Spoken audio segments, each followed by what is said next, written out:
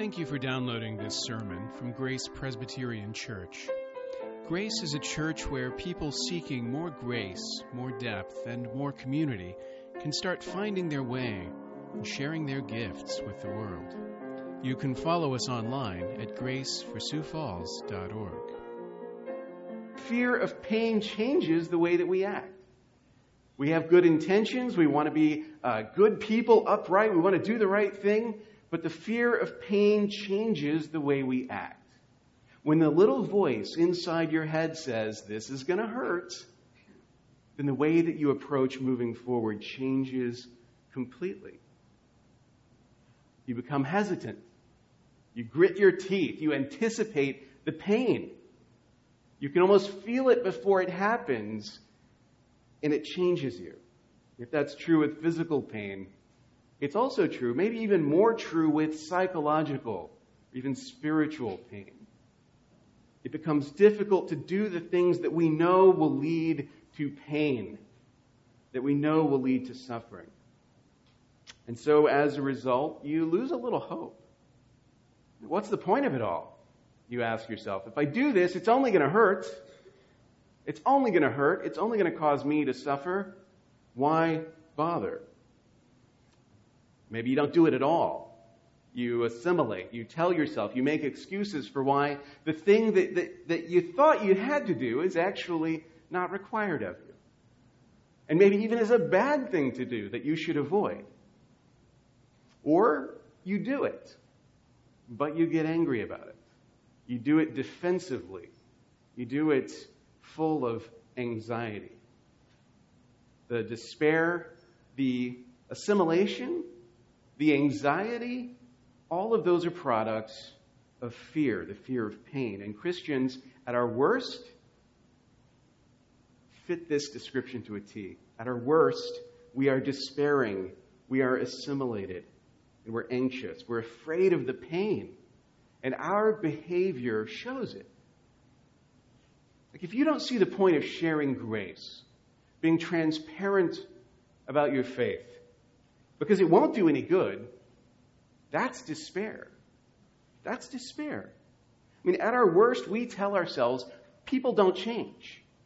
Our character is set. There are good people and there are bad people. And when you run into bad people, just avoid them. They won't change. There's no point in sharing grace with those people. You will only get yourself hurt. But when you think that way, you succumb to despair. If you're more fed up with bad Christians than you are with the world, that's assimilation. That's assimilation. If the people you think are the real problem are the Christians, then you've assimilated to the world. At our worst, we can become more concerned with distancing ourselves from the wrong kind of Christian than we are concerned about distancing ourselves from our sin. I don't know about you, but I've felt this way before. There are people who are really loud about their Christianity, and I wish they would just be quiet. Because the way they represent us makes us all look bad. And you can start thinking to yourself that if we could just get those people to turn it down, everything would be better. And that's the real problem. But when we think that way, we've made excuses so that we don't have to be loud like that. We've made excuses to side, as it were, with the world against the church. If you're more interested in fighting the world than you are in saving the world, that's anxiety. That's the anxiety that fear produces.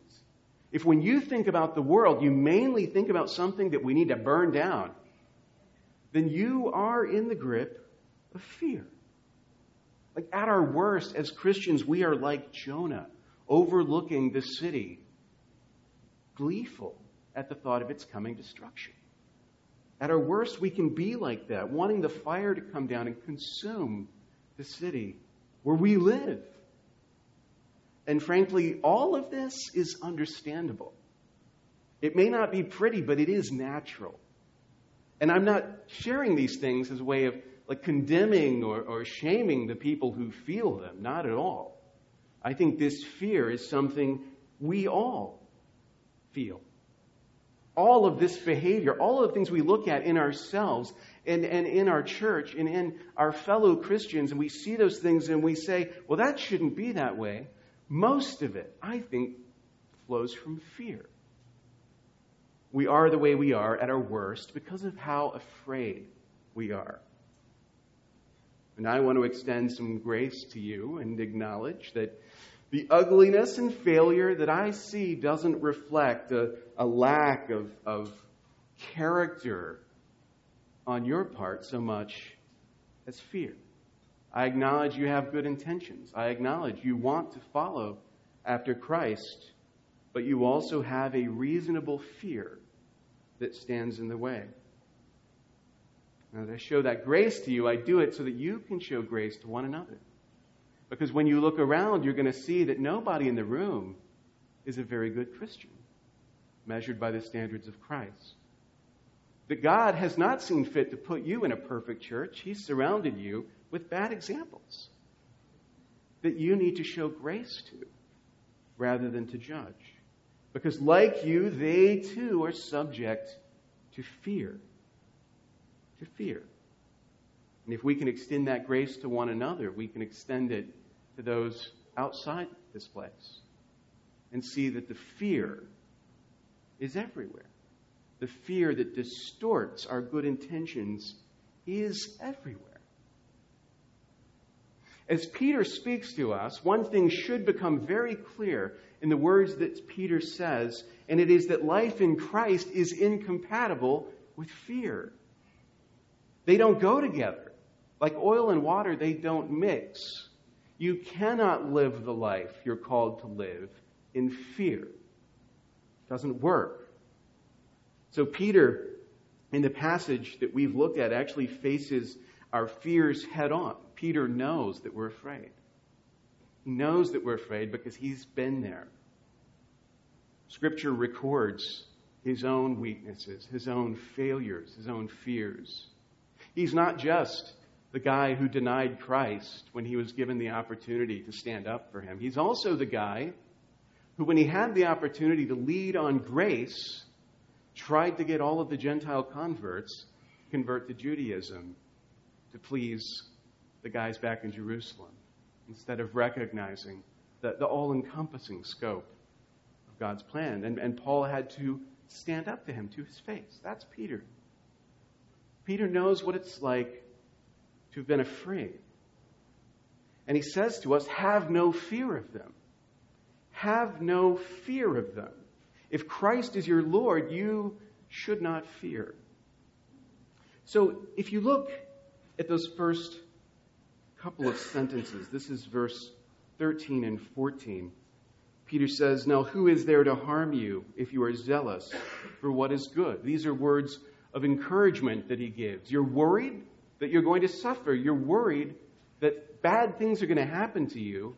He encourages you that if you're zealous for the good, being zealous for the good is a defense against pain. It's a defense against pain. If you are zealous for what is good, who is there to harm you? Now, you might read a verse like that out of context and think, problem solved. I'm just going to be zealous for the good, and I will never suffer. But you really have to read this verse way out of context to get that message from it. The one thing I hope we know by now is Peter's never going to say, don't worry, if you do this, you won't suffer. Right? That's so far from Peter's idea of the way reality in Christ works that he doesn't ever give us even a hint of that. If you are zealous for what is good, who is there to harm you? Right? You ought to be zealous for good. To be zealous for good means you don't bring down just punishment on yourself. And yet, those who are zealous for good do sometimes suffer. And Peter says this in the next sentence, but even if you should suffer for righteousness' sake, you will be blessed. So it's interesting. There's a little paradox here. You're afraid of suffering. You're afraid of suffering, Peter says. Well, look, be zealous to do what is good, and who is there to harm you? But if you should suffer, think about this. When you suffer for righteousness' sake, there is a blessing. So it's actually a good thing, not a bad thing. The suffering that you endure righteously, the suffering that you endure on behalf of Christ is a participation in Christ's suffering for which you will be blessed. Why are you afraid of it? Why be afraid of such a blessing? There is nothing to be afraid of. Either you will suffer no harm, or the harm that you will suffer will result in a blessing. Why be afraid? Jesus and fear don't mix. The things that we're called on to do as Christians cannot be accomplished by the fearful and cannot be accomplished out of fear. There's no such thing as fearful Christianity. Just like there's no such thing as corrupt Christianity or sinful Christianity. There's not a middle way where we can follow Christ and also be fearful. We're called to turn our backs on our fear, to have no fear. The Apostle John in 1 John 4 says this, "There is no fear in love, but perfect love casts out fear. For fear has to do with punishment, and whoever fears has not been perfected in love." If the goal of the Holy Spirit's work in our lives is to sanctify us, to make us more and more like Christ, to perfect us in love, then one of the consequences of that is a receding of fear. We should not become more fearful, but less. We should even be a little bit fearless. Fearless. When you're fearless, then you live the way Peter describes in the next verse, in verse 15. He tells us in that verse basically what we should have, what we should do with it, and how we should do it. So let's take a look at that. Here we get to our text. Here we get to apologetics. "Have no fear of them, nor be troubled, but in your hearts honor Christ the Lord as holy, always being prepared to make a defense to anyone who asks you for a reason for the hope that is in you, yet do it with gentleness and respect." Think about that. So we shouldn't be troubled. We shouldn't be fearful. We should honor Christ in our hearts as holy. We should always be prepared to make a defense to anyone who asks us the reason for the hope that is in us. So, what do you have when you're fearless? Hope. You have a hope in you. A hope that needs some explanation. A hope that doesn't interpret itself. A hope that doesn't make sense to people who don't have it. And thus it needs to be explained, even defended. It needs to be articulated because it doesn't make sense based on the externals. But those who are fearless in Christ will have hope and will share it.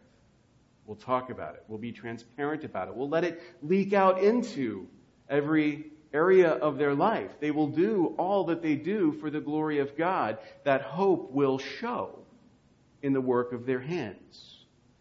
So you will have hope, and you will share it, and you will do it with gentleness and respect.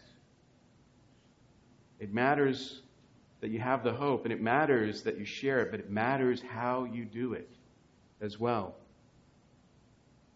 The Apostle Paul reminded young Timothy in 2 Timothy 1:7 that God gave us a spirit not of fear, but of power and love and self-control. This is how we live fearlessly. This is how we're meant to live in Christ. So one question we have to think about is the question of making a defense. Are you always prepared to make a defense? That passage, that's verse 15, is the classic proof text on apologetics, the defense of the faith, but it's worth pausing here to consider exactly what it is that Peter's getting at. Like, what are the responsibilities here? What is he trying to teach? I think for one thing, obviously, he expects that we will be open about our hope, open about Christ. We'll be willing to talk about him, eager to share his grace with the world around us whenever we have the opportunity. Not be silent about it, secretive about it. That's something we might think of as like giving testimony or bearing witness to the work that God has done in us. And clearly that's an expectation that Peter has. But he seems to have an expectation of something more. Right? There are consequences from that kind of openness and that kind of sharing, and questions come up. Right? Arguments come up. There's a need to give an explanation, a rationale, a justification to explain and articulate that faith. Right? So it actually goes a little farther than bearing witness. As a Christian, you should give thought to the reason for your hope. What is the reason for your hope? Now, one way not to answer the question is to think of it this way, right? Sometimes we have a transactional view of salvation, right? The reason that I'm a Christian is because I studied all the options, I weighed all the evidence, and I made a due diligence, good choice based on my own intelligence and judgments, and therefore here I stand in the correct place because I made correct observations and judgments, and it's all by grace, but frankly it does show, like, I'm pretty smart. Right? There's a way we have sometimes of justifying after the fact our faith, as if we were the ones who are responsible for it, and we ought to have some sort of credit for it. Right? In a world full of bad people, I'm not one of them. Just saying. But this faith is a work of the Spirit.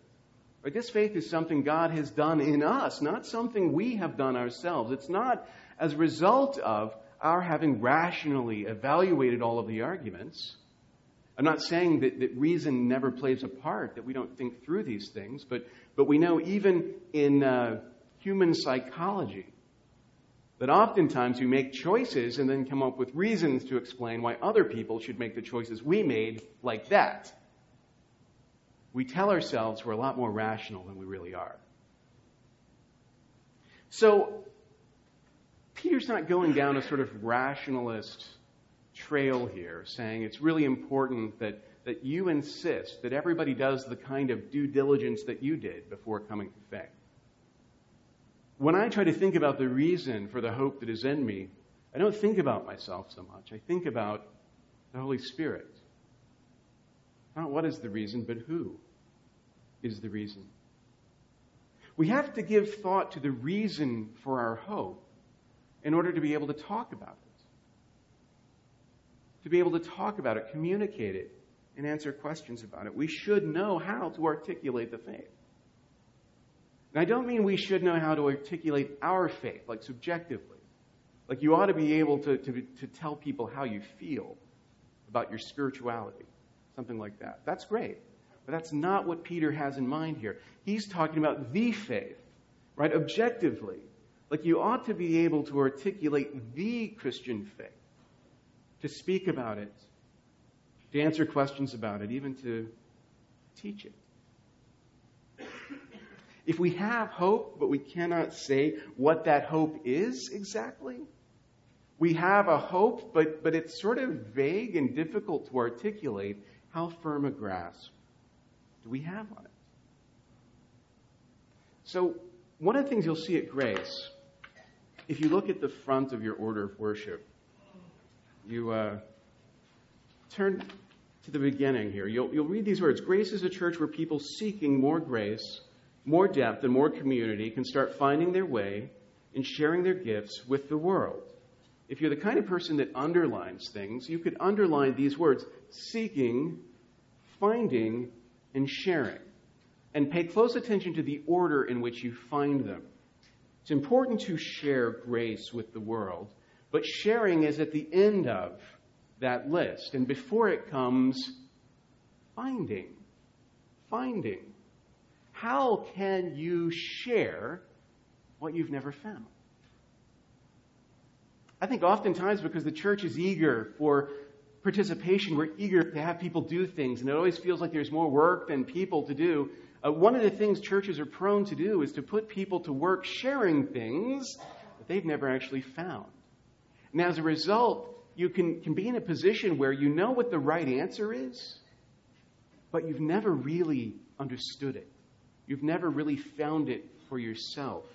It's important not just to know what the message is and spread it, but to find the grace that the message is about. Find it and then share it. Find it for real, and you cannot not share it. It's one of the things that finding grace for real does. It matters that we share it, but it also matters how we share it. Peter says do it with gentleness and respect, not with anger and defensiveness. Because those come from fear.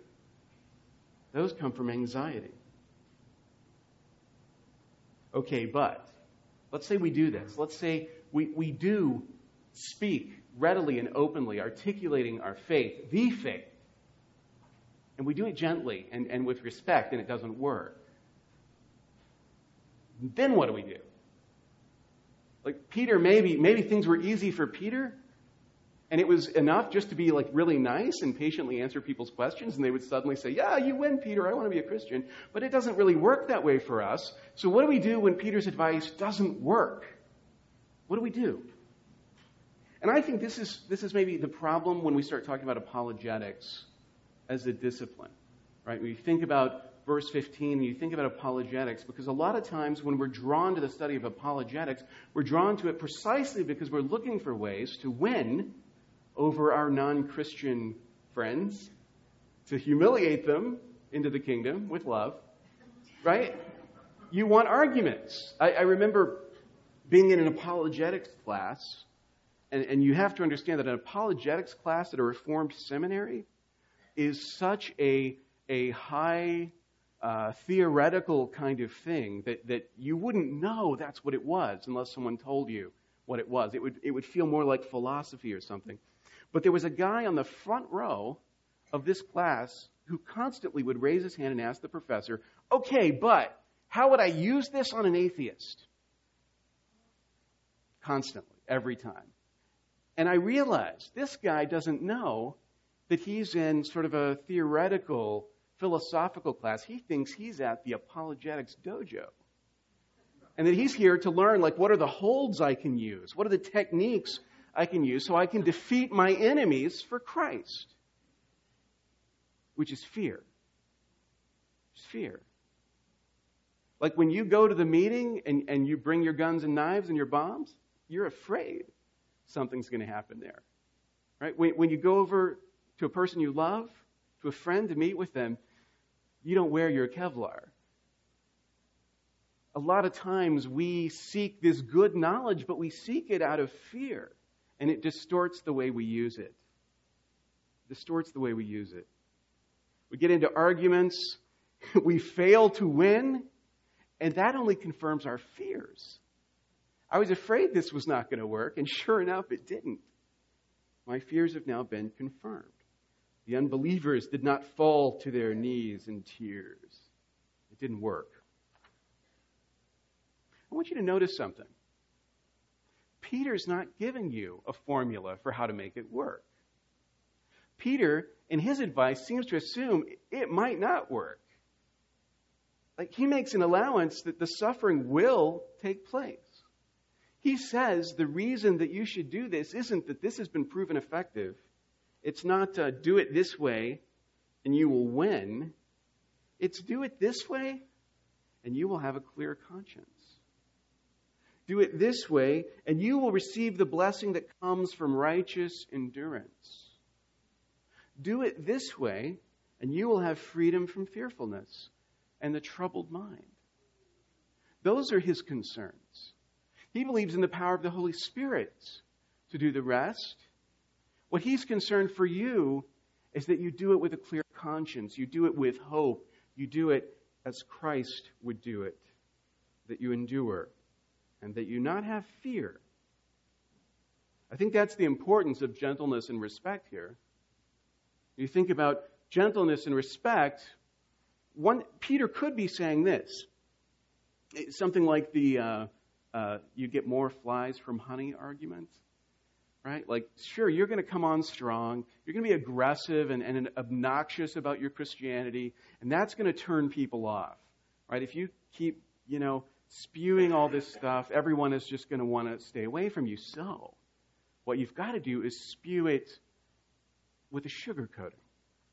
You've got to spew it in a friendly way, in a kind tone of voice that lulls people in, so that by the time you pour the acid in, it's too late.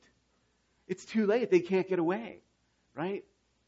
It's a strategy, in other words. We could look at this and say gentleness and respect, that's a strategy for effectively winning people over.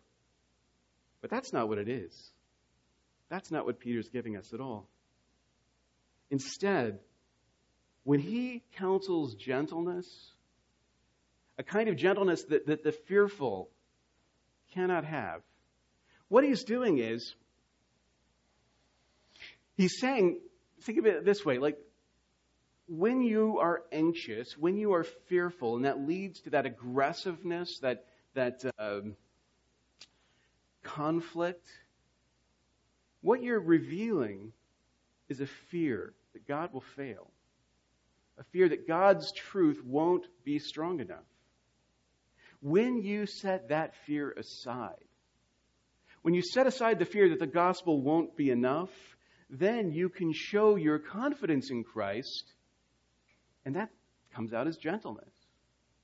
Because you no longer have the anxiety that leads you to force things. You no longer have the anxiety that leads you to get in people's face and confront them.